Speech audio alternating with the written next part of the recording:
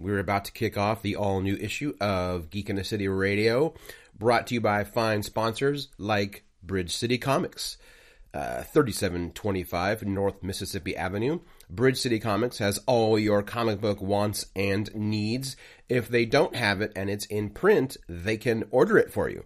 You can always ask to order any book that's still available. Just, make sure you pick it up because they have to pay up front to get it.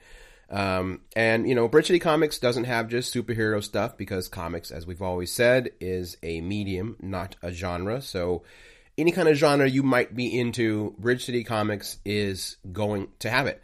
And when you're in there, thank them for being such a loyal sponsor of Geek in the City Radio. It actually means a lot when they hear that from folks like you. So, when you're in there picking up your comic books, thank them for sponsoring Geek in the City Radio. And then we've just got one more shout out, of course, to Guardian Games, our longest sponsor, 345 Southeast Taylor Street in Portland, Oregon. We actually have some pretty exciting news coming up about Guardian Games, but we're going to save that until a little bit later in the month or maybe next month. But they have all your gaming needs. They have a cool new layout now that kind of separates the in-store gaming area from the shopping area. So it kind of cuts down on the noise for both sides. And, I always feel bad when I'm bent over trying to go through a mini selection and my big old butt just smacks into someone who's trying to get more blood for the blood god. It's just awkward all around. And it's not awkward anymore.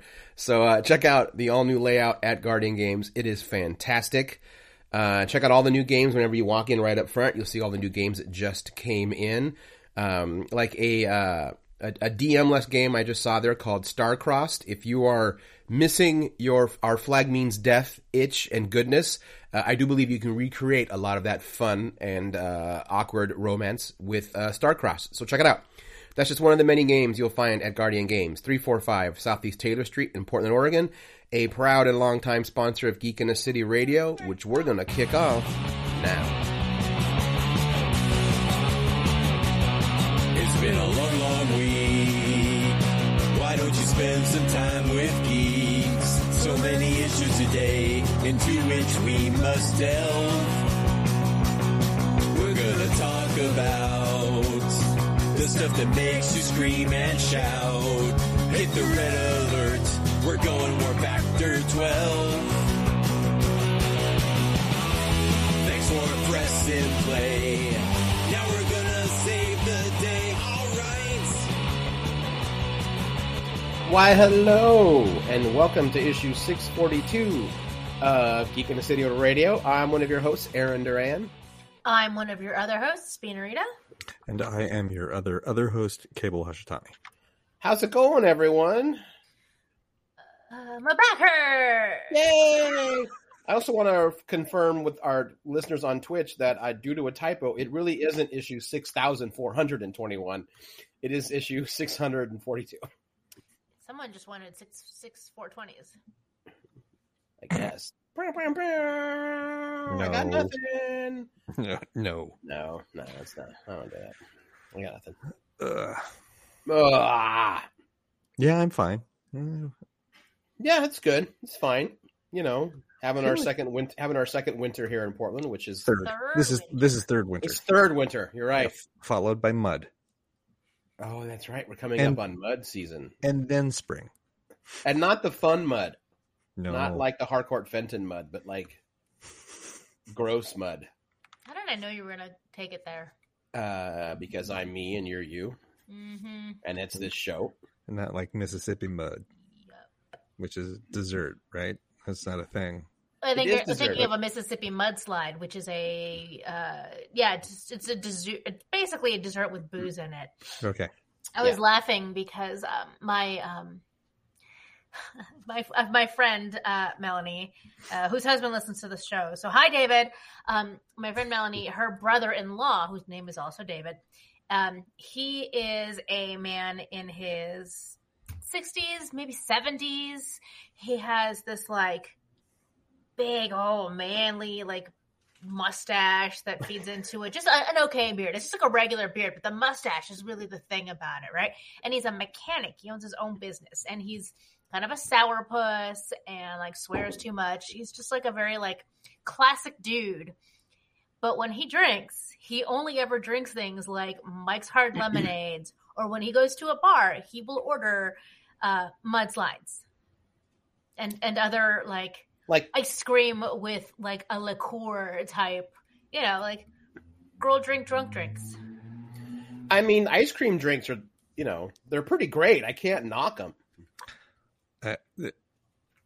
I've lived in the girl drink drunk camp for years, so I certainly can't throw any stones. It's just so funny because he doesn't you expect a guy like him to want like a Boilermaker or something, right? Because he's just so like classic dude. What but yeah, the hell is a Boilermaker, by the way? It's a pint of beer and a shot of whiskey. Oh, okay. Yeah, it's a beer and a shot. But you put the shot in the beer, right? Yeah, you drop it in like thing? okay. Well, I've seen it both ways. Because if you drop it in, that's technically a bomb drink. But I think the more traditional way of serving that is side by side. Yeah. Yeah, usually it's side by side. Okay. So yeah, it's a beer and a shot. So with a it's a classier pretentious name, I way guess. of, yeah. You say classy, I say pretentious. Yeah, it is a pretentious way to order 2 alcoholic beverages at one time. So its history, sound though, cool actually, doing it. its history actually comes from the people who worked in factories and boilers, and that at the end of the day, it was so like shitty that as soon as you showed up at the bar, they tossed you a shot, you shot it, and then when you were done, they handed you a beer, so then you can then kind of chill and relax. So, sounds pretentious, but apparently has very humble roots. See, perfect. It sounds like the perfect drink for a mechanic at the end of his day. That's true. I mean, Yeah. Look, I went through my And hardcore. instead, he gets mudslides. Gotcha. Yeah. Mudslides are delicious. No, but like exclusively, he drinks, quote unquote girl drinks. That's Like a lot of. it's more sugar and calories than it is. That's what I was alcohol gonna say, by, man. by Like a long shot. that's a lot more calories in your drink. And if you can get drunk on mudslides, I feel like you're gonna like be sick from dairy before the alcohol ever takes you down. I know, like that's a lot of dairy. Yeah. I mean, and like I said, that's like going out. When any place where there is a bar, he is going to order, something like a mudslide or similar, like elaborate to prepare drinks with actually very little alcohol. At home, it's stuff like hard lemonade. Hey, I mean, the dude likes what he likes. I mean, No, yeah, I mean, like he's not embarrassed by it, or like whatever. He's not gonna like try to impress me by drinking whiskey with me. He's just he likes what he likes. It's just funny. No, I mean, I didn't think that you were throwing shade. Like you're not trying to shame him at all. It is just it's an amusing pair. Oh yeah, and I've told him, to his face, like this is so strange. Like this is not what one expects. Yep, it's a funny combination. I mean, everyone kind of has their like. I don't want to say shame cocktail because that's not right. But like everyone has that one cocktail that no one thinks they're a big fan of, kind of thing. I think this is where guilty pleasure truly applies. I guess so. I think that's a good term for it. What are your guilty pleasure drinks? All right, so I have a couple. One of them are like just the most fruity, like zombie or tiki drink you can have, where like you don't even taste the booze. But I want all the umbrellas. I want all of the things sticking out of it. But my other one, which I haven't had in a long time, and I've been craving them, is me and what's his name from Scrubs. I love myself an Appletini. I don't care. And you should see the faces you get when you go to the Rose and Thistle here in Portland and you order an Appletini. Because I used to do that a lot when I worked at Suncoast at Lloyd Center. Oh, I'll bet. They're delicious. I think mine would be the pina colada. I like those flavors, and it is definitely a fruity frou-frou drink. Mm-hmm. Like, which is like at the opposite end of my very pretentious drink, which is the absinthe and root beer. Whoa, wait a minute. What? An absinthe and root beer highball. I have never had Whoa. absinthe and root beer. I'm trying to. There was a bar on the Ankeny Tunnel here in Old Town, Chinatown, that is now like, has been 5 different bars since Merrick and I went there years ago. It was somewhat aviation themed. And we went in there for drinks one night, and on the menu was an absinthe and root beer highball. And I went, the fuck is this? It was perfect. Like, at least I thought it was perfect. Like, it is very good. It's incredibly good. The anise in absinthe melds perfectly with the root beer. The flavors, the flavor profiles lock over really good. But then, then I went like places and would order it off the, because it's like, hey, can I order off the menu? They're like, sure, I'd like this. And they'd look at me like, the fuck is, sure, okay, weirdo. But then I did that at the Gilt Club, which folks will remember used to be in Old Town Chinatown. Just I still really miss that bar. I miss that bar. Really good bar. Bean, you would have liked that bar. I think it closed before your time. Yeah, this is the first time I've ever even heard mention of it. So it is now. It is currently Stone Soup. Oh, that's where the Gilt Club used to be. Like, it was on our block. It was a main. Do First Thursday. Do Gilt Club. Oh man! That sounds... yeah. The staff technically work for Peter Parker way back in the day. Yeah, they did. Yeah, so, a couple of staff. They got drawn into some issues of Spider-Man. Yep. As did we. As did we. Yeah. But I mentioned this to one of the bartenders, Colin, I think his name was, and he's like, I don't have absinthe and I don't have root beer. I'll be right back. And he brings me this other drink, and it's like, well, this is the same flavor profile, but this is far superior. It's like, and it's what is the other licorice liquor that's not absinthe? Ouzo? Not ouzo. Begins with an F. Fernet? No. Might have been. Yes, it was. Is it Fernet? No. Not Frangelico. No, not Frangelico. That's like a coffee, I think. Yeah. Yeah, I think it was. I think it's Fernet. Sambuca is made with star anise. It wasn't Sambuca. I believe it was Fernet. It was Fernet and a soda by Fentimans called Fentimans. Dandelion and Burdock Root. Oh, damn. Sounds tasty. Which is the most pretentious version of root beer ever. So he put these two together as a highball. It's like, yep, this is the only thing that's going to be better, and they were the only place that ever served it. Oh, wow. I don't think I've eman seen that Fentiman soda either. I mean, I've seen, but not that flavor. I mean, so here's why. It disappeared at the beginning of the pandemic and has never returned. Oh. Yeah. I believe that the Dandelion and Burdock Root soda by Fentimans was a casualty, and a very unexpected casualty of COVID. So fuck you, COVID. You took away my favorite soda. One of the few joys in this world. Yep. Like, I like so very little things, and that was one of them. So, like, my guilty pleasure cocktail is probably a lemon drop. I also couldn't really get down on a Cosmopolitan, but I don't think that that's like a guilty pleasure. It's just good. But what's a lemon in a drop is Cosmopolitan? like very... Oh my god, we're gonna have this conversation again. It's vodka and cranberry juice, right?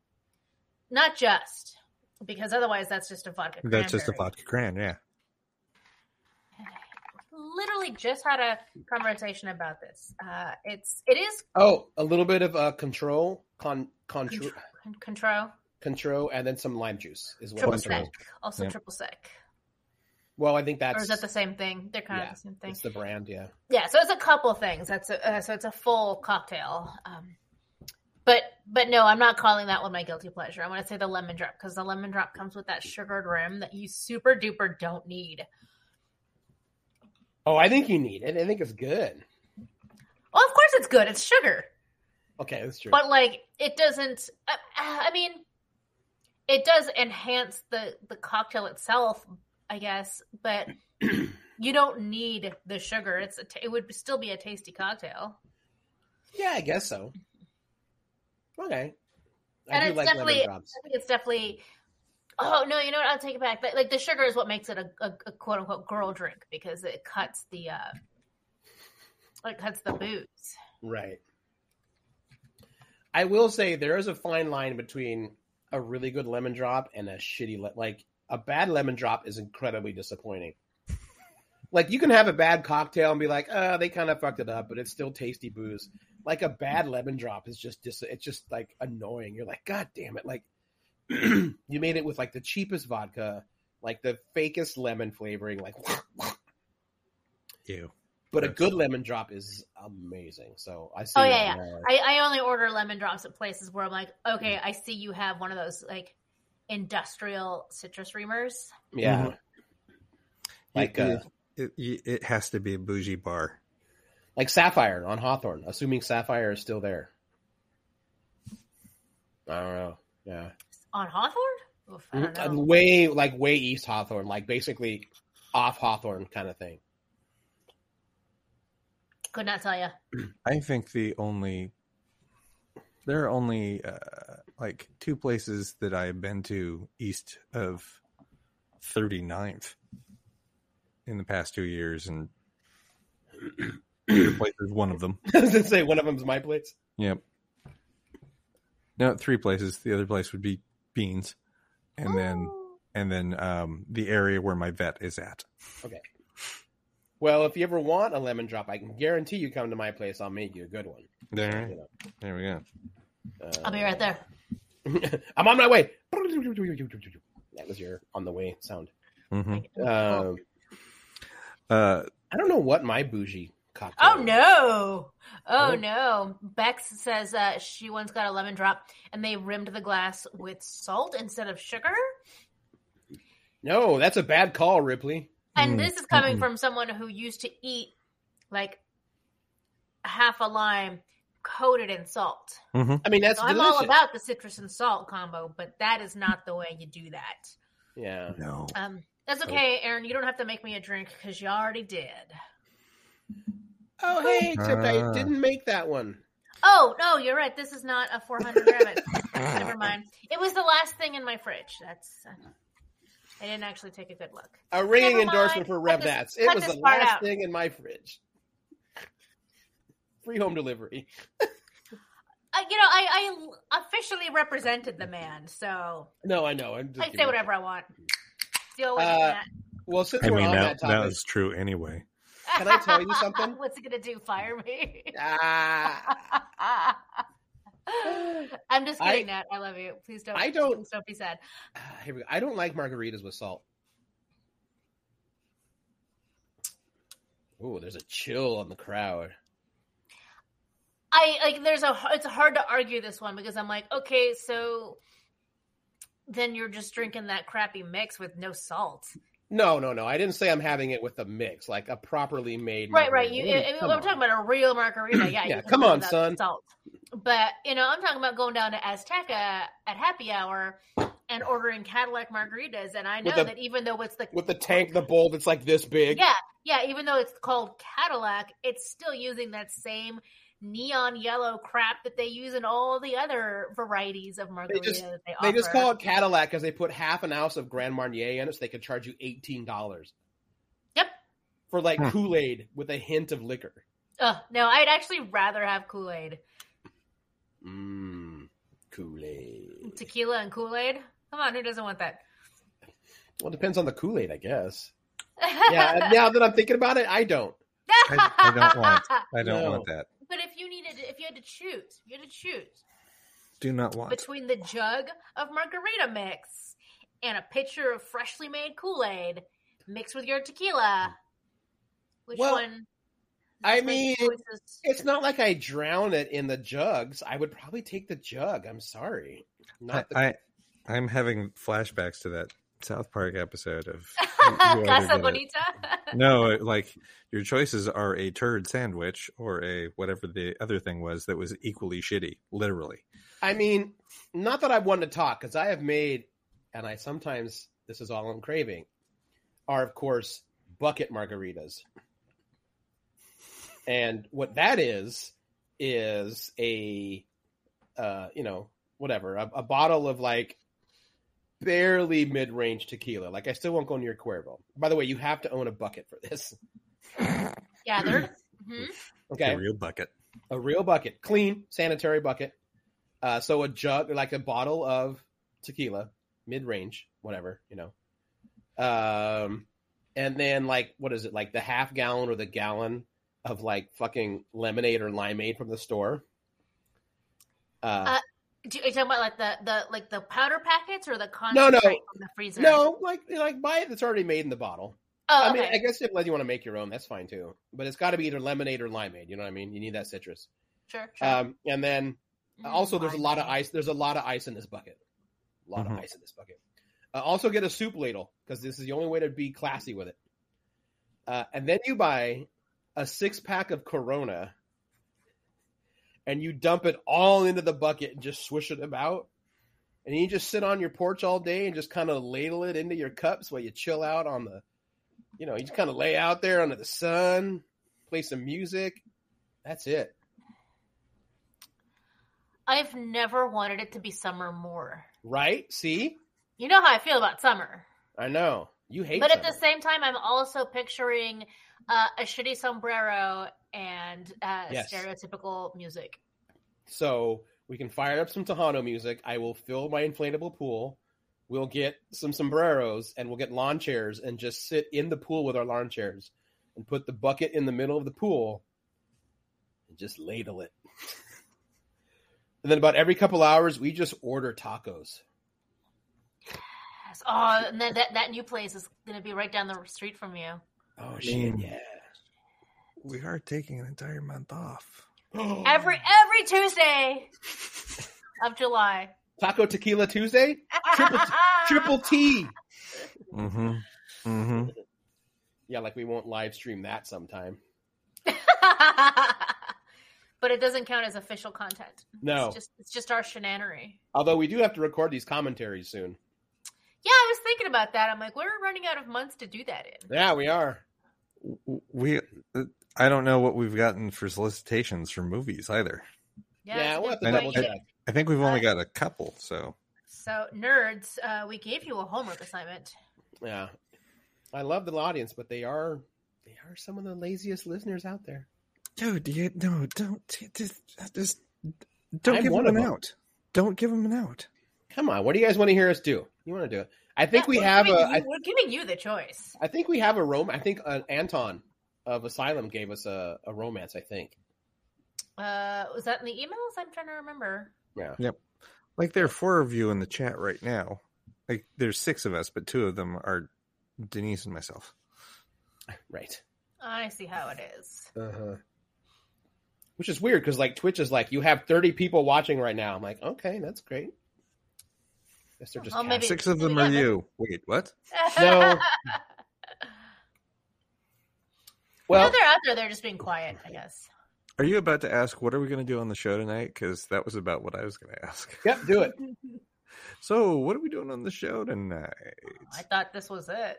Yeah, pretty much. This is the show. We're gonna spend some time on the new season of Avatar. New to us. We're in season 2 now. Season 2, the first 4 episodes of season 2. Yes. I think As that we might be return it. to not Planet Asia. Planet Asia, but with like Appalachian Hicks.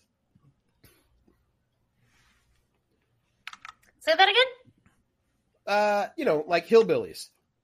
Oh yes. That's what I We meant, definitely encounter some hillbillies in one of these episodes. We'll get to it. This world has the weirdest Is animals, it too. what do they call it? Like swamp prairie chickens or something?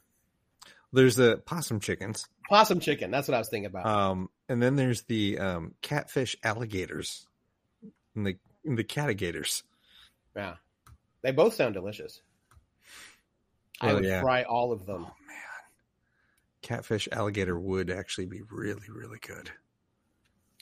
Like, catching them and killing them would be tough. Yeah. That's a really dense white meat, too. Catfish and alligator. Mm-hmm. Would take to a good sauce. Maybe like eating swordfish, I would think. A little bit. With that with that herpentile flavor to it. Mm-hmm. But yeah, we're talking Avatar. Is there anything else we wanted to talk about? I don't know if we have time. We're already 25 minutes into this. Yeah, there's that. Oh, I will say this, and you've already heard me. Listeners, if it's playing anywhere near you, yes, I know we're still in a pandemic. Do what's safe for you. However, go see everything, everywhere, all at once.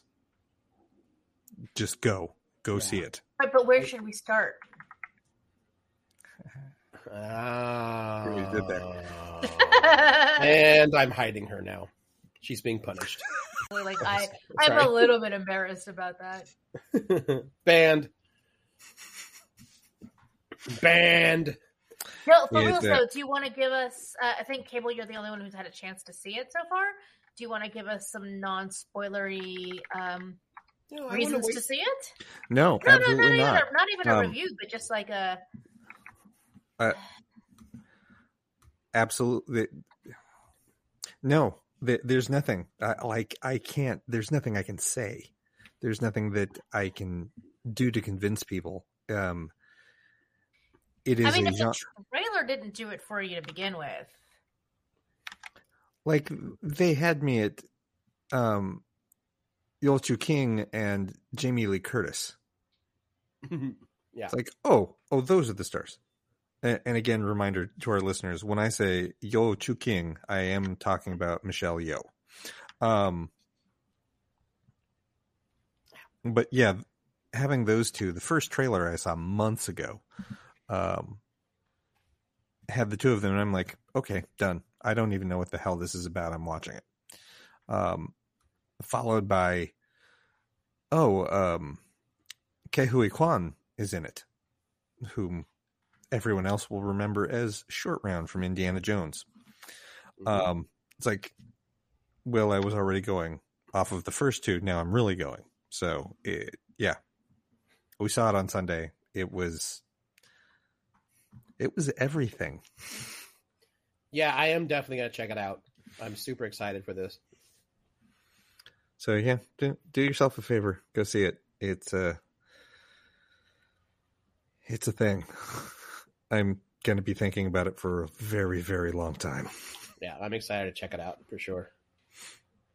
When we do get around to a spoiler-full discussion about the movie, discussing it is still not going to do any justice. It just isn't. You just want someone to squee with you. Yeah. I watched an interview with Yul Chu-king about her most iconic roles, and the last thing that she talked about was Everything Everywhere. And when she started talking about it, she's very composed and talks at length about all of the movies and what they meant to her and what they mean to the larger society. And when she started talking about this, like less than 30 seconds into it, she's doing this. Yep. Blah, blah, blah, blah. And he just keeps talking, but doing this under her glasses. It's like, what's going on? What's going on there? And like 2 minutes later, she just full blown has to stop and compose herself because she's just crying, talking about how much this means, how much the movie meant to her. Wow. From the very first time I saw that trailer, I was like, oh, this is going to be amazing. I think that my favorite comments or like internet thing regarding the movie is someone was trying to say like, look, I didn't know how it would feel about Everything Everywhere all at once because the people who made it also made Swiss Army Man. And so but I really, really loved it despite the fact that I couldn't connect with Swiss Army Man. Hmm. And the creators, I forget their names, The Daniels. The Daniels. Yeah. Like tweeted back and were like, if you can't appreciate us at our farting corpse, then you don't deserve us at our like masterpiece, like the recreation of the art. They're transcending film. And I, for one, thought Swiss Army Man was brilliant, and you know how I feel about farts. So. Yes. Well, I think even Kehu Quad mentioned that on the They Call Us Bruce podcast when he was like, I have no idea really what Swiss Army Man was about, but if you can hold me 90 minutes with a farting corpse, then I know I want to work with you. Mm-hmm. Yeah, I need to listen to that episode of They Call Us Bruce. I knew that it's like, nope, I'm going to listen to that after I've seen Everything Everywhere. Spoilers, it's basically 50 minutes of the hosts gushing over how much they loved him as Short Round and Data. And having no idea what happened to his career, but happy he was back and being blown away when they find out he just moved behind the camera. But for 20 minutes, all they tell him is like, you're our greatest hero ever. Like, oh my God, you don't know what it's like to meet you right now. And he's like, oh thank you, but okay, that's weird. Too much. It's because he's done other interviews where he's talked about the fact that it's like, I had convinced myself that I didn't like acting. Mm-hmm. And coming back to it, it's like, oh, I really do love acting. I just hated the bullshit Hollywood put me through. Yeah. That's why I left. I will also go on record yet again. I have said this before. Short Round is the only kid sidekick in cinema history that isn't annoying and actually serves a purpose and makes the main character and himself better for it. He just is. There, fact. And I'm counting Robin in that, by the way. Have we ever actually had an age-appropriate Robin? I mean, in what is live age action? No, because you have we ever realize, had like, a 13-year-old Robin? No, because it's animated not series. In live action, not in live action. No, because that would look fucking messed up. It would. It is. Mm-hmm. Oh, the censorship of Comics Act. That's why he got a Robin. Mm-hmm. So yeah, Avatar. Yeah.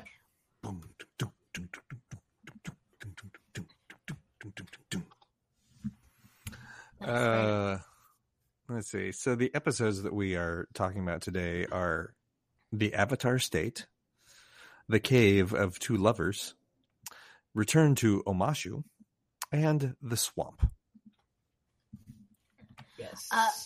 So I wanted to start off by pointing out that I'm sure this is obvious to everybody else, but I hadn't really thought about it. All of the season 1 stuff was called Book 1 Water.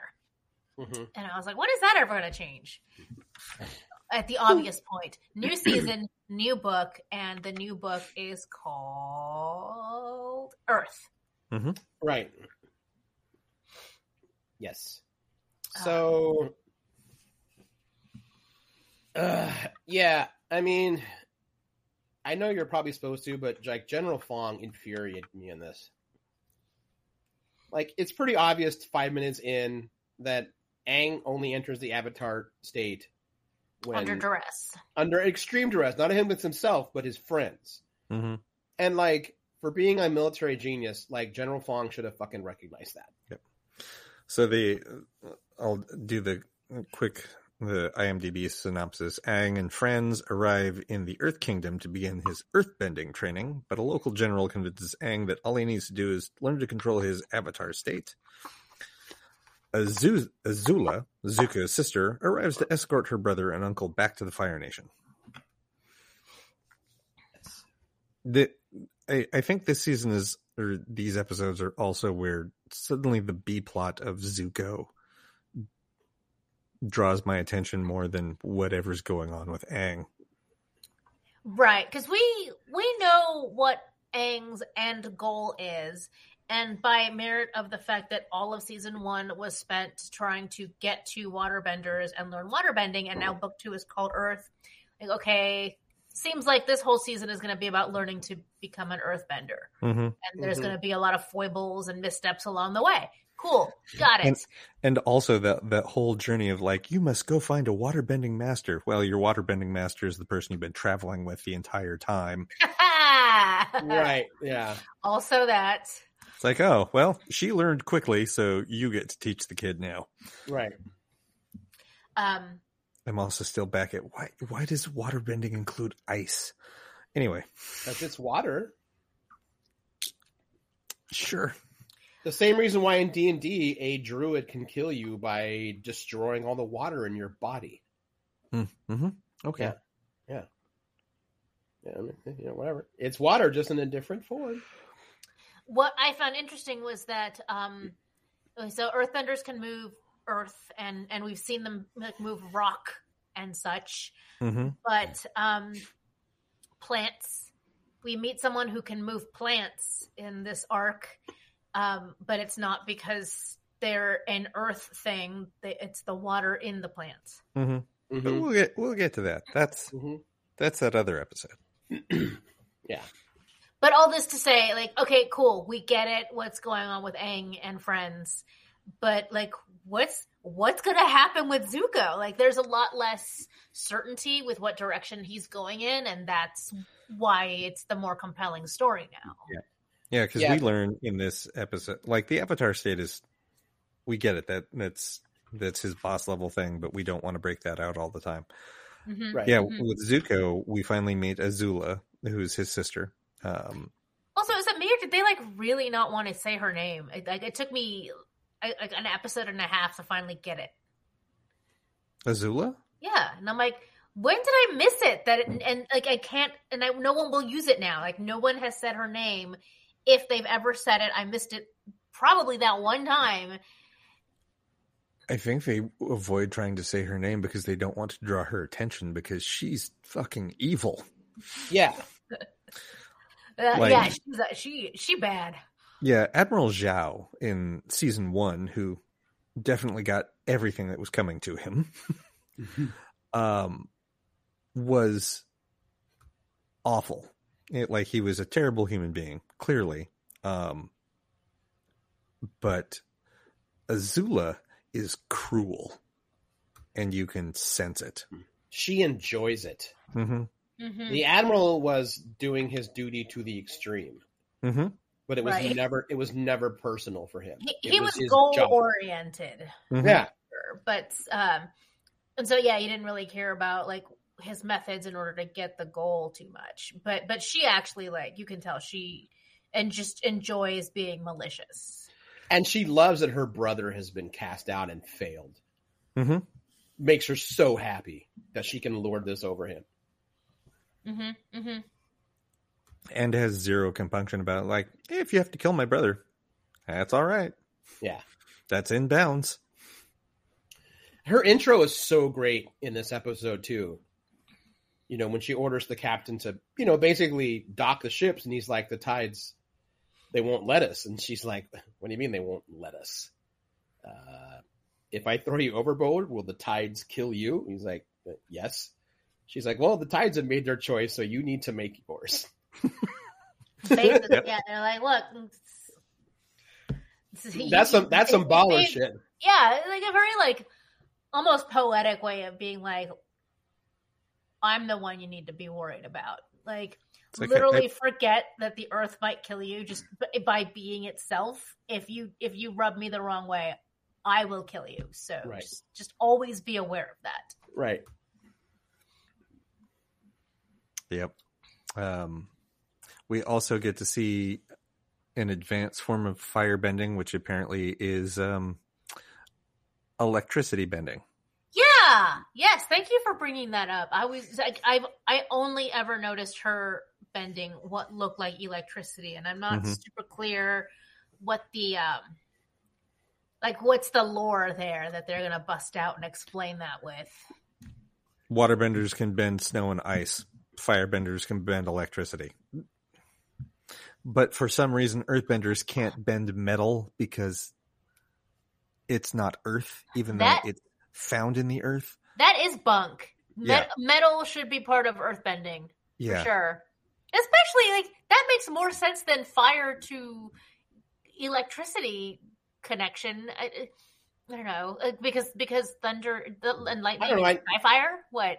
I feel like everyone except air should have influence over metal a little bit, because if we have learned anything from the forging of the Sword of Atlantis in the beginning of Conan the Barbarian, the riddle of steel is ice, water, ice, fire, and earth. Get your white nonsense out of my magical Asians. The riddle of steel is universal. I'll have to because it was when Conan was traveling with Asians that he learned what is best in life. I'll allow it only because Conan and Avatar: The Last Airbender both share an actor. Mako. Oh shit, that's right. Mm-hmm.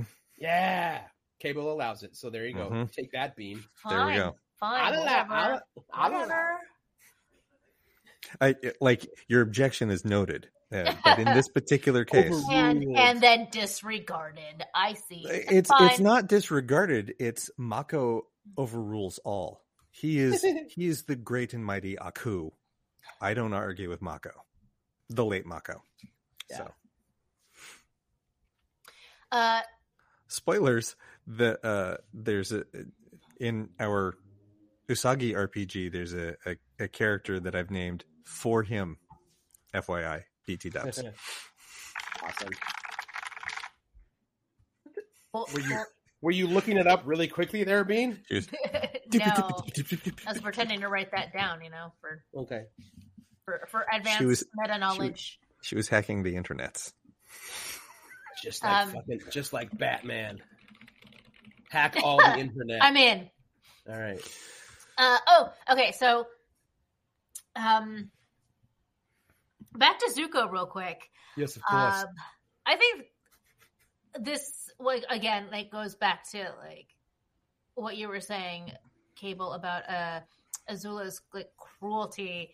Mm-hmm. Is she has all means at her disposal, right? Because she's the daughter of the Fire Lord. So if he wants her to do something, he'll give her whatever resources she needs to make it happen.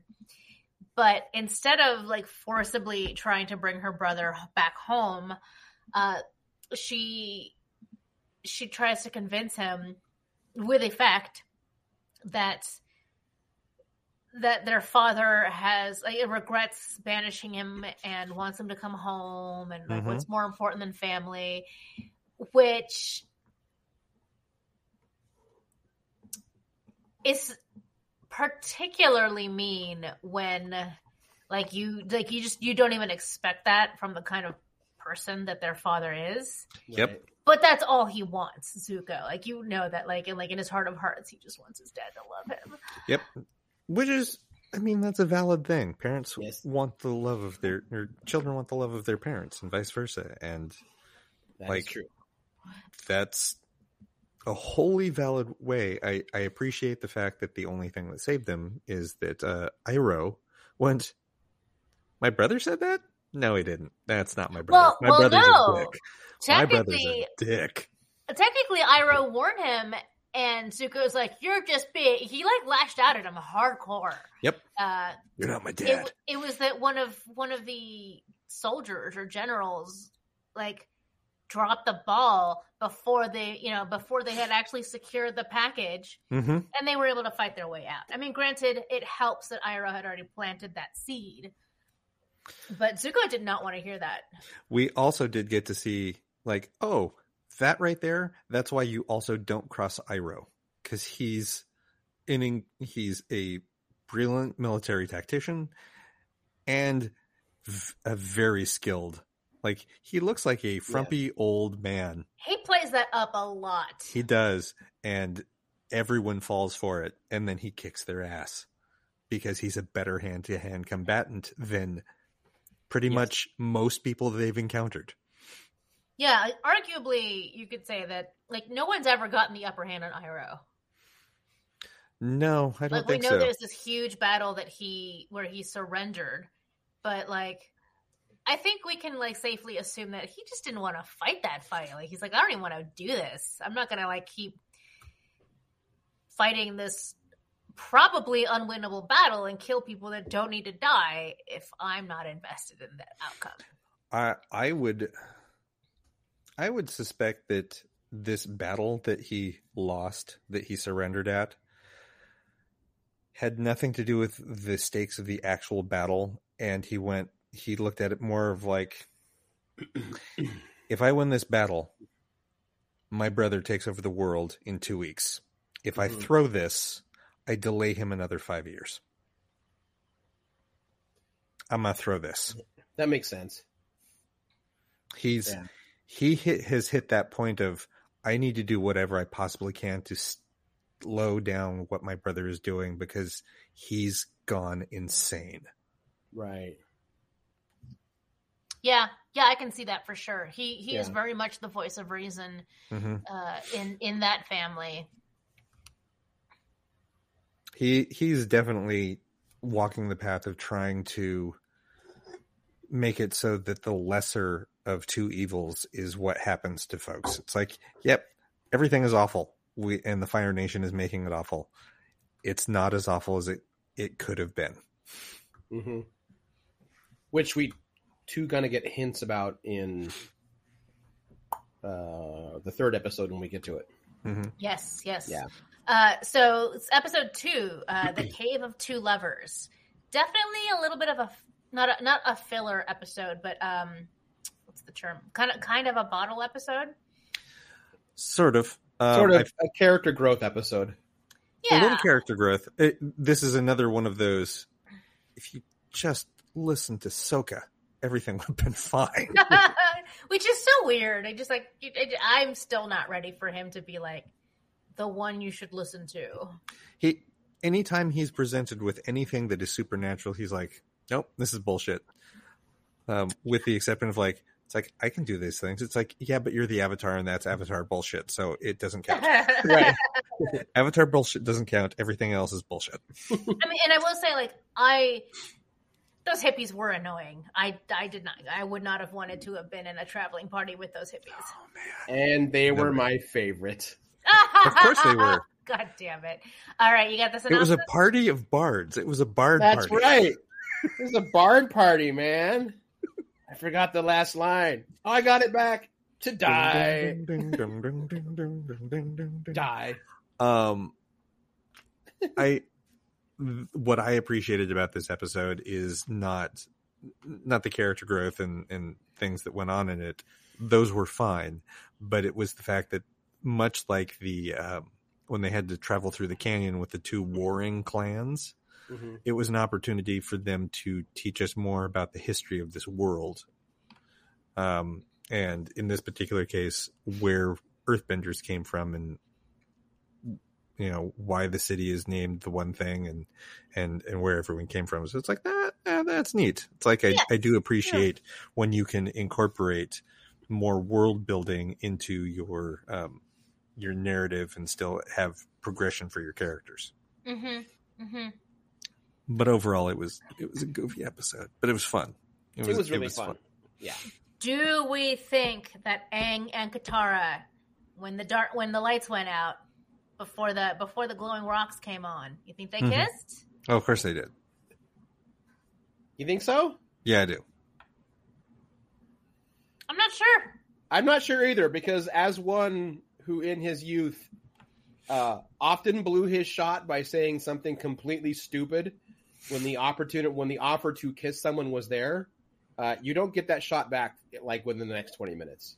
If you get it back, you gotta kind of take a while. I mean, yeah, he kind of messed up right before that moment, but it was still a total moment. Yeah, I guess.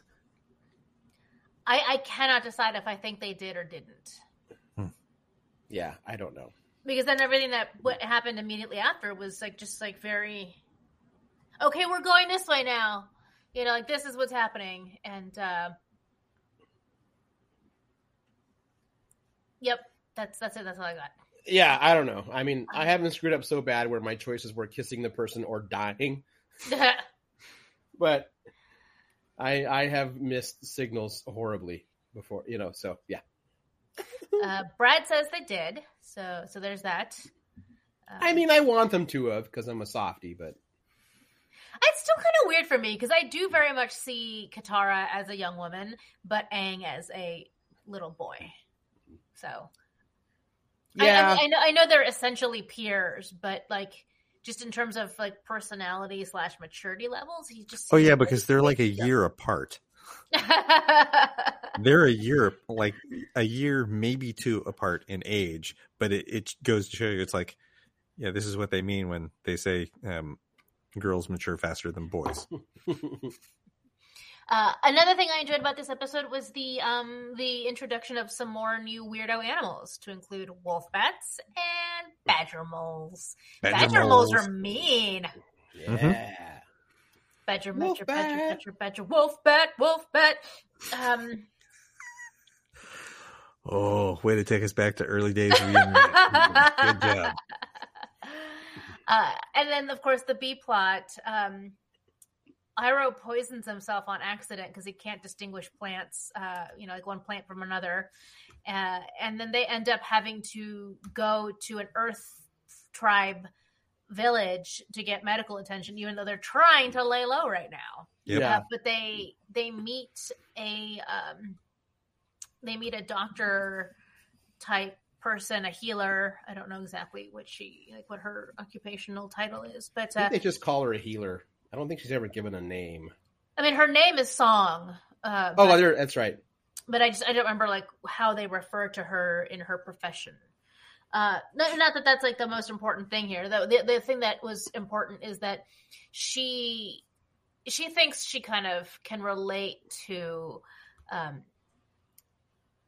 Zuko as someone who has been hurt by the Fire Nation, and that's true, and it isn't. It's like a lovely, complicated situation there where like they need help and they are trying to lay low, and someone is trying to like connect with them on a somewhat visceral level. Like the war has impacted everyone all over the world, mostly negatively. Mm-hmm. And while Zuko can relate to that, also kind of a cause of a lot of those problems that people have. So it's, I'm sure he's feeling very conflicted. And then, to thank that family for their generosity, when they leave, he steals their bird dinosaur. Mm-hmm. Mm-hmm. I appreciate that him doing that. I'm sure if I was a child watching it, was like, but he changed, he did it. It's like, no, he's still consistently believes that he is owed these things. He has not yet learned that humility.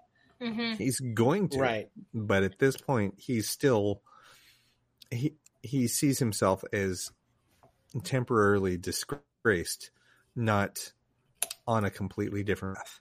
Mm-hmm. And so that is just the first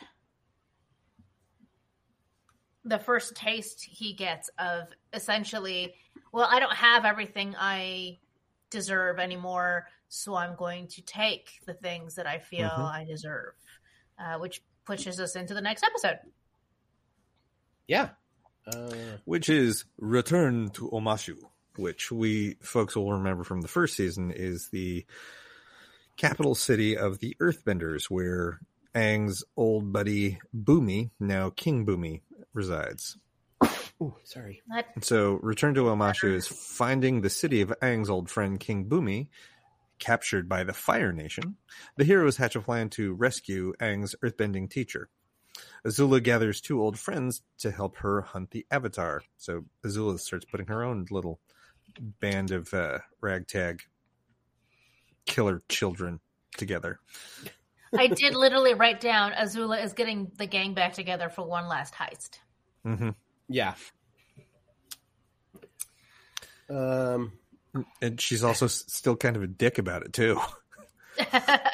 Yes. We get another really great example of Azula's cruelty here, because she seeks out a friend of hers who is now like in a traveling circus type thing. Mm-hmm. Asks her to join her to help her track down track down her brother, right? Yeah. What she's asking help with. Mm-hmm. And her friend's like, I'd love to, but I'm really happy where I am right now, and like things are going really well, so I don't want to lose that. Literally sabotages her friend to make her change her mind. Mm-hmm. And in a way that's like super manipulative too, because this young lady is into. It's super mean. Yeah, I thought it was actually.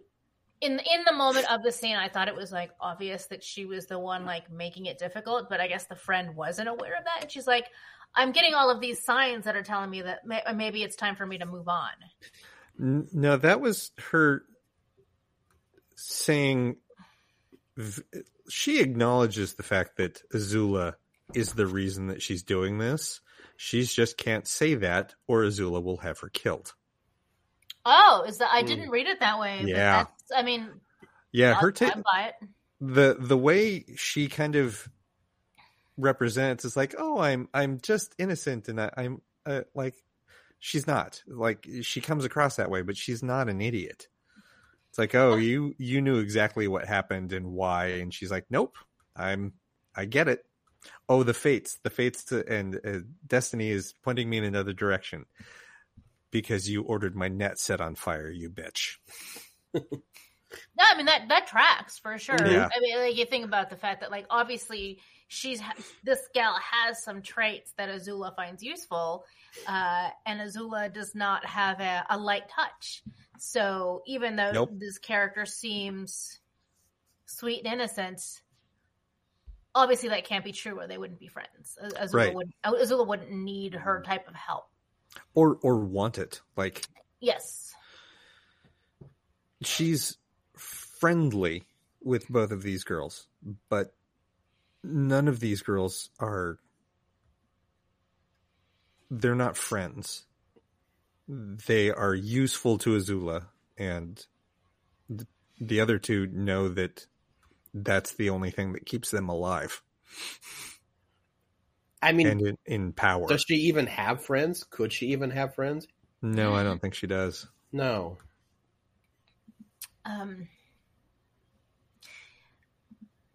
I was going to say, like, once again, this is another episode where the B plot is more interesting than the A plot, but I don't necessarily know that that's true, because Aang and his friends sneak into the city of Amashu, end up with resistance fighters, who are trying to fight back against the Fire Nation folks who've taken over. Aang accidentally kidnaps the Fire Nation governor that they put into place, Z's baby, and so then there has to be a hostage trade-off. So that's a lot of craziness, and there's the plot to get all of the citizens out of the city, and the way to do that is to fake a plague. Yeah, there was some Shaun of the Dead shenanigans there, which cracked me up. Mm-hmm. Yeah, so that escalated quickly, that whole plot line. It was fun. I had fun. I thought it was fun. It was lighthearted for something that was kind of a serious mission. Yeah. Which then, amps up the stakes when we get to the climax of the episode, and Team Aang meets up with Team Azula. Mm-hmm. Right, yeah, and they're like, oh crap, this is not going to go well. And up to this point, Azula had no idea what Aang looked like. Correct. Because she was fooled by a hat. That's right. Look, the glasses work on Clark Kent, so the hat's even more effective. But she hadn't been hunting Aang. She's been hunting Zuko. Right. Yes, that's true. So this It's is her sort of first like a encounter. lucky break for Yep. her. And that's why she ends this episode with like, we now have 2 targets. Mhm. It's like the first target is Zuko and my uncle, but the second target is now the Avatar. It's like I was sent to get one thing. I'm going to go back with all 3. This will really get me in with my dad, Mhm. kind of thing. And Aang also picks up the lesson of like biding your time and waiting for the right time to strike, because even though he does manage to get his friend King Bumi away from the Fire Nation people, they do not end up leaving together because he's like, it's not the right time yet. Yeah, he talks about it's a very Zen philosophy where it's like, if you do this one thing, it causes positive energy. If you do this other thing, it causes negative energy. It's like, but I have to do one of the 2. He's like, no, the third path is do nothing and create no energy. There's none. If you do nothing, then nothing happens. Right. There's not a negative or positive effect. There's a null effect, and then you can wait. Which I really kind of liked that. Yeah, I think that's like when we're first introduced to Bumi in the first season. He's just goofy and weird. Yeah. But I do like this. He's like, he is definitely a philosopher king. Mm-hmm. I mean, he's over 100 years old. He better have accumulated some wisdom in all that time. Yeah. But I like that approach, though. Mm-hmm. It's a good approach. Mm-hmm. Yeah. That's true. It's not always. It is important to fight for yourself and your people, but if you know you can't win, maybe just maybe hold off a little bit. It was like that Shades of Obi-Wan, where it's all like they're all alternative ways to fighting, kind of thing. Yeah.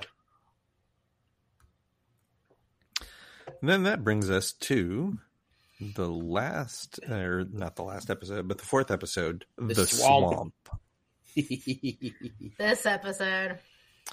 Aang hears a swamp calling to him. In the swamp, Aang and the gang.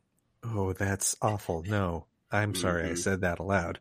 Too late. Find out that this is not any natural swamp. I didn't like this episode. I mean, like, which part did you not like? There's not a whole lot to it. There's not the heavy-handed mysticism, the swamp hillbillies, the dirt NATO that sweeps them up. Yeah, all that. It felt like this is the first time that Avatar kind of screwed up on cultural and ethnic issues. Yeah, that's it was the big swing and a miss for this one. Yeah, even the Zuko plot felt bad. Yeah. I would argue that what we saw in this episode is the natural progression for Zuko. Again, he, like, deep down, he's a good guy, but he has a lot of reasons to want to be a bad guy. And now, like, we just spent that one episode seeing how he is now officially disgraced. He no longer has access to the things that he's always felt he deserved. Mm-hmm. And he's embraced it to a bit because he cut off his hair. Yeah, but this is also the episode where his uncle is trying to show him a different path of, like, I know this is like, I know begging for coin is not what we do, but I'm begging for coin. And right. The episode ends with Zuko basically going out after the guy that embarrassed his uncle. It's like, yes, that is like, that dude's behavior was abhorrent. Yes, we get that. But the lesson that we then teach through Zuko is, so you should go beat him up. Right. Yeah, Zuko didn't learn anything. Yeah. Right. But no, and I mean, like, that happens all the time. Like, a realistic character progression is often one step forward, two steps back. Right. Think about what's his face on Prodigy, like how slowly and how much work it is to get him to change, like the way he perceives the world and how he treats the people around him, even when he says he cares about them. That is a very good comparison. It took me damn near the whole season to get around to being on Team Dal, because man, that kid. Ugh. And I think that it's like a really realistic way to portray a young person like Zuko. He's had a lot of hard, nasty shit happen to him in his life, and granted, he does have like a fairy godmother, like be better type person in Uncle Iroh, but one annoying old uncle is not going to negate all of the nasty shit that happens to Zuko, keeps happening. Yep. And and obviously he has a lot of pride, which he gets from his family, and to see his uncle be humiliated on purpose just so that they can have something to eat is just a bridge too far for him. I get it. It makes absolute sense to me that he's like, nope, you don't treat us, you don't treat me or my family like this. We deserve better. You're a piece of shit. Here we go. All right. Yeah, but that also, I think the big tragedy is that means he doesn't get his uncle's lesson at all. Not yet. No, but I know. It's only the beginning of the season. True. So it's not like this is like a one-way road that he cannot diverge from anymore. I'm certain that he will at some point, but not yet. He has to, he has to hit rock bottom maybe. He has to like really go down the wrong path before something really gets him to see there's a better way to be. Oh, I think he's going to hit bottom hard eventually. I don't know what happens in the show, but I mean, it would make the most sense. Oh yeah. Yep. Bean's argument is cogent and has brought me around. I agree with her. Yes. No, yeah, it made sense. And that internet is what debates actually look like. And disagreements on opinions actually look like, and how you resolve them. Yeah, I can get why Zuko did it. I can still not like it. Yeah, that's fair. Yeah, I don't think you're supposed to like it. Yeah. But the point is made, though, that was still the more compelling thing that happened in this episode than absolutely deliverance on this episode. Say they're sitting around the Avatar hillbilly fire talking about their favorite things to eat. Yep. And eating bugs and eating bugs and stuff. But also just that like super what even is the word? Like just like almost trite. Oh, well, this swamp isn't really a swamp. It's just this one tree. So everything is connected, just like we are on this earth as humans. I'm like, okay, yeah, we get it. Thanks, nutter. You fucking swamp nutter. Yeah, that felt very much like, every time white people say namaste. Yeah, good times. Woo. That feels like a good spot to stick the landing on this week's Avatar stuff. I do want to say, though, that the little bit that's in there that I'm interested in them exploring more is, wait, what do you mean there's more than the northern and southern water tribes? You mean there's more water tribes and they're unaware of one another? So that is a good point. Like we did not expect that. Yeah, I look for because when they started water bending their boats, it's like, wait, why are these water benders? They're right. All the water benders live in the north or south. Apparently not. So this is going to be, and that means we can, right? And then we lost it all over again. I also wanted to I'm point not even out sure what direction the punch that is. that seems like a very backhanded, Yeah. very a backhanded slap with no, force behind it, and the hand happens to be wet. You don't know why. It's not. It's like because they that- just washed their hands. That's the only reason their Oh. hand is wet. It's like that Taylor Swift song. Yes. You're gonna have to give me more than that. There's a lot Yeah, of Taylor Swift songs. The one, well, I guess it's not so much the song as it is the music video, which is like a bunch of angry rednecks who, like, I don't know, hate LGBTQ people. And so it's just like angry, ugly white folks, like dressed up like rednecks, like mad at like pride rallies or something like that. That's it. That's all I got. I Got don't nothing. know what this one is. No. Ah. Although I am tempted to call this episode, it's just like that Taylor Swift song. Do it. Yeah. I learned something weird last week through, I think, Instagram. So Zach Tyler Eisen, who plays Aang, was born in 1993. This show came out in 2005. And apparently Eisen lives in New York. The rest of the cast lived in LA. All of Zach's work, all of Eisen's work on this show was done in New York, never meeting any of the rest of the cast.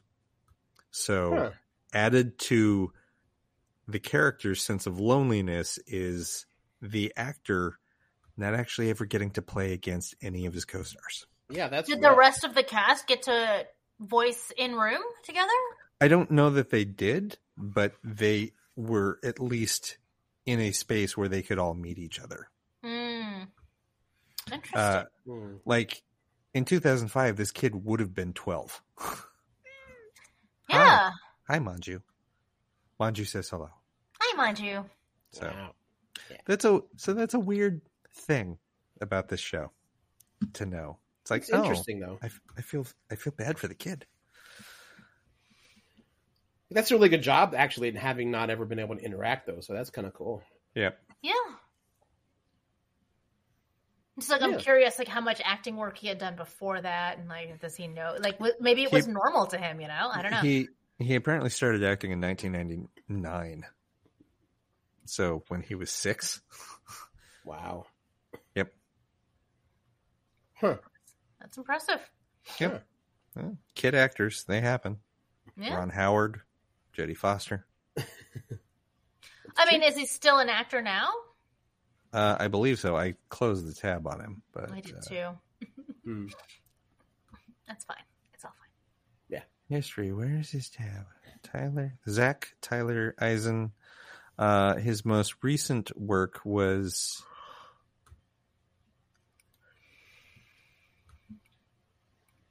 music videos with Lady Gaga and Lana Del Rey. I don't think he is currently acting anymore.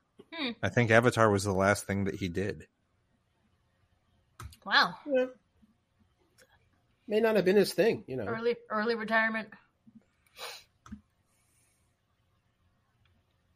Anyway, Yep. Don't Yeah. know. Yeah. Well, cool. And then next week we've got 2 episodes. I think we're gonna do Avatar Day and Bandit.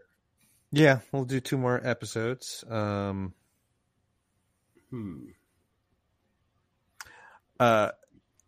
We had it on the schedule for tonight, but I think we just kind of glossed over it, and it's fine. We can all spend a week going over notes. We've passed it's been in the theater for a month mark. We can totally spoil the shit out of the Batman. If Finally we wanna nerd talk out over about the that. well, because I think by next week it will be dropping on HBO Max also. I believe that is correct. Oh, nice. Nice. So that'll be good. Sure, we can do that. Yep. We're hitting the halfway point of Moon Knight tomorrow. Yeah. What I else? think I'm behind on that. I think 3/4 of the way through Picard season 2. That, oh man, that last episode, I had that realization of like, they named that the character that he's interacting with in the past has the same name as fucking brother. It's his That's brother, yeah. mean. That is really mean. Yeah. Oh, man. Anyway, yeah, and there's all kinds of stuff coming down the pike. Like, Yeah, we got Stranger Worlds, Obi-Wan. Multiverse of Madness. Yeah. There's a couple movies coming out later this month, actually on the same day, that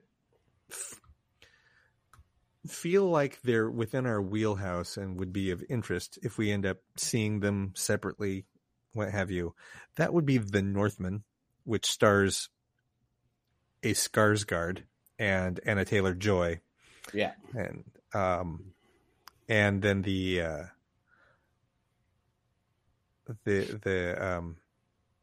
I forget the full title, but it's the Nick Cage Massive Nick Talent Cage one? movie. Yeah, Oh, man. The Unbearable Weight of a Massive Talent. that's it. I'm so down for that one, too. I think if any of us see those, we can probably throw some of those in there too. Yeah, totally. I'm sure in a few weeks we'll also all be able to talk about Everything Everywhere all at once. Yeah. Yes. Also, speaking of Robert Eggers, I think after the Northman, he's trying to pull off a remake of Nosferatu. I Okay. just love all the shit this dude does. What else has he done? The Witch, The Lighthouse. Oh, okay. Never mind. Yeah. Yeah, that's it. That's all I need to know. I Yeah. still have to watch The Lighthouse. Maybe I'll do that. That's a good one. That's the one that turned me around on Robert Pattinson. Yeah. Mm, It's a hell of a movie. I've heard. I feel like I saw a trailer for The Northman and I was like, "Ooh, hell yeah!" But now I can't remember anything about it. I will avenge you, father. I will Yeah. save you, mother. I will kill you, I you will bad kill guy. you, Uncle. Uncle. Maybe I was just Yeah. in it for the cast. Yeah. Yeah. It's a Lots of sweaty, tall, Yeah. like Nordic white men. So Scars. It's got Go on. Ethan. It's got Ethan Hawke. It's got Nicole Kidman. It's yeah. It's an impressive looking movie. Yeah. It looks pretty great. And then I know you guys talked about this last week, but I wasn't here. You guys are liking Moon Knight so far? Oh yeah. yeah. I'm having a blast with it. Yeah, it's nuts. My suspicion is this episode we're going to get is going to be a flashback heavy episode, so we get all the exposition of what's come before, so Right. that episodes 4, 5, and 6 can just be balls to the wall. Let's get the rest of the story out and be Yeah. nuts, more Yeah, nuts than it already has been. I think I've only seen the first episode so far. I'm not sure how I'm behind, but I'm pretty sure I am. There's Balls well to the because you wall were out of is town. The right way to Yeah. put that for sure. You were on assignment. You were Yeah. on an away mission. And That's why. I went There's only 2 Great White episodes, North. so Okay. I went and we watched. Was it the first episode that has the flashback or the dream sequence with the cupcake truck? That's Yes. the first episode. Yep. So I went and rewatched that and like paused it a lot. So those cupcakes are from, or the word Von Doom is in that truck. What? Yeah. And that castle looks like Doom's castle. I think Khonshu fucking took him to Latveria. oh fuck. Okay. Yeah, because by now we're already dealing with multiverse shit. Because this is after No Way Home, which means the spell has happened and shit is happening. It just hasn't been the full floodgates yet. Yeah, this is. I always only want this time chart when I want to know when exactly these things are happening. It's like, Yeah. because everything is so tightly woven together, like Mhm. every single one of these dominoes tips the other one. So it's like, I want to know where this particular domino is in that sequence. I know. I would love a map, a time map of all of this. And then maybe someday we'll get a Love and Thunder trailer. Was it supposed There was to a come out reason this it was delayed. Yeah, I think it was I supposed think to they're have been out. intentionally.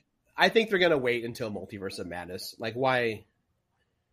That's Yeah, like because one they more, did the same thing. It's one more Sorry, go carrot to ahead. get you to go to the theater. Mhm. Mhm. Yeah. You know, and then it'll debut online. as It if is I also need why any they more. waited so long to put out the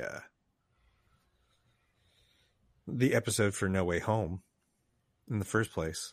Like, we Right. still didn't get that until after the Eternals had already hit the theater. Also, do you think after Multiverse of Madness we will get a special on Disney Plus? We'll get the Gamora one-off, or What If? Because I'd heard that's why they were holding it, because of weird scheduling issues. The Gamora What If has such a big tie-in to Multiverse that they decided not to do it. I think that's just going to be episode 1 of season 2, because season Yeah. 2 is supposed to drop this year. Oh shit! Okay, well that makes sense then. Yeah. I don't know when season 2 of Loki is supposed to hit, but like, I think that's like next year.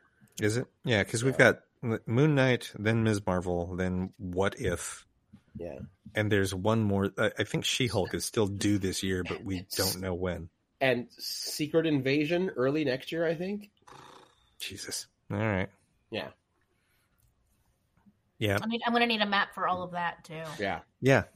So, Well, because you need that map just to go, wait, No Way Home happens just before Hawkeye,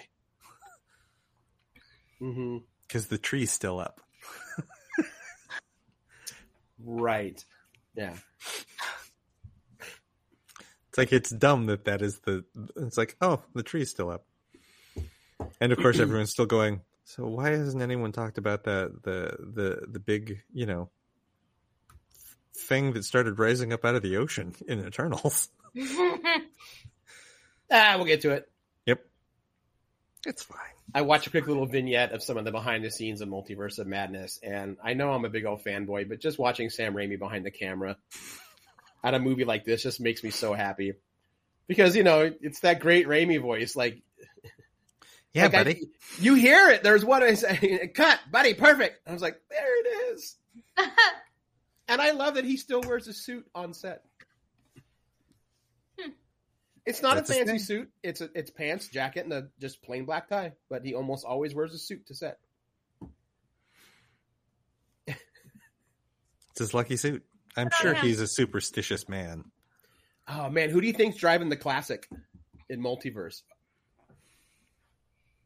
And is Bruce in it? Although Bruce Campbell retweeted it. It was clearly a Photoshop meme. But someone basically did a Photoshop of Bruce Campbell in the makeup chair getting Doctor Strange makeup and being like, the multiverse is pretty strange. And I was like, okay, you're not playing an alternate Doctor Strange, but you're gonna be in this movie somewhere. I don't know. I don't want to speculate too much, because I expect anything at this point. Yeah. After he No could- Way Home, anything and everything could happen. He could be his same character from the Raimi Spider-Man movies. He could play He the could Usher. Just fuck it. Just the same guy who's been pulled into this universe. I'm the Man Spider? That's a horrible name. You're the That's the- amazing... The Amazing Spider-Man. Yeah. But I'm trying to think who's going to...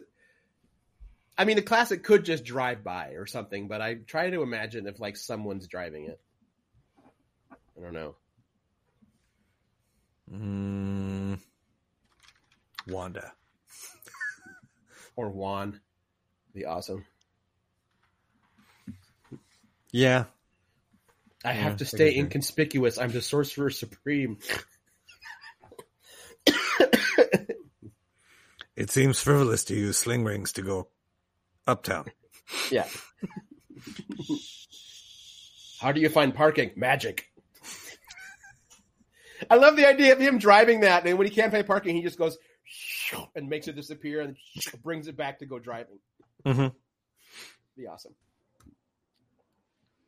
Yes, I know. Let's wrap up the show. How dare you? No, but for reals, it's a show, right? Yeah. Yes, this is a show. This is, Well, with that, I'm Aaron Duran, I'm Vinarita. and I am Cable Hashtani. and we will talk to everybody next week.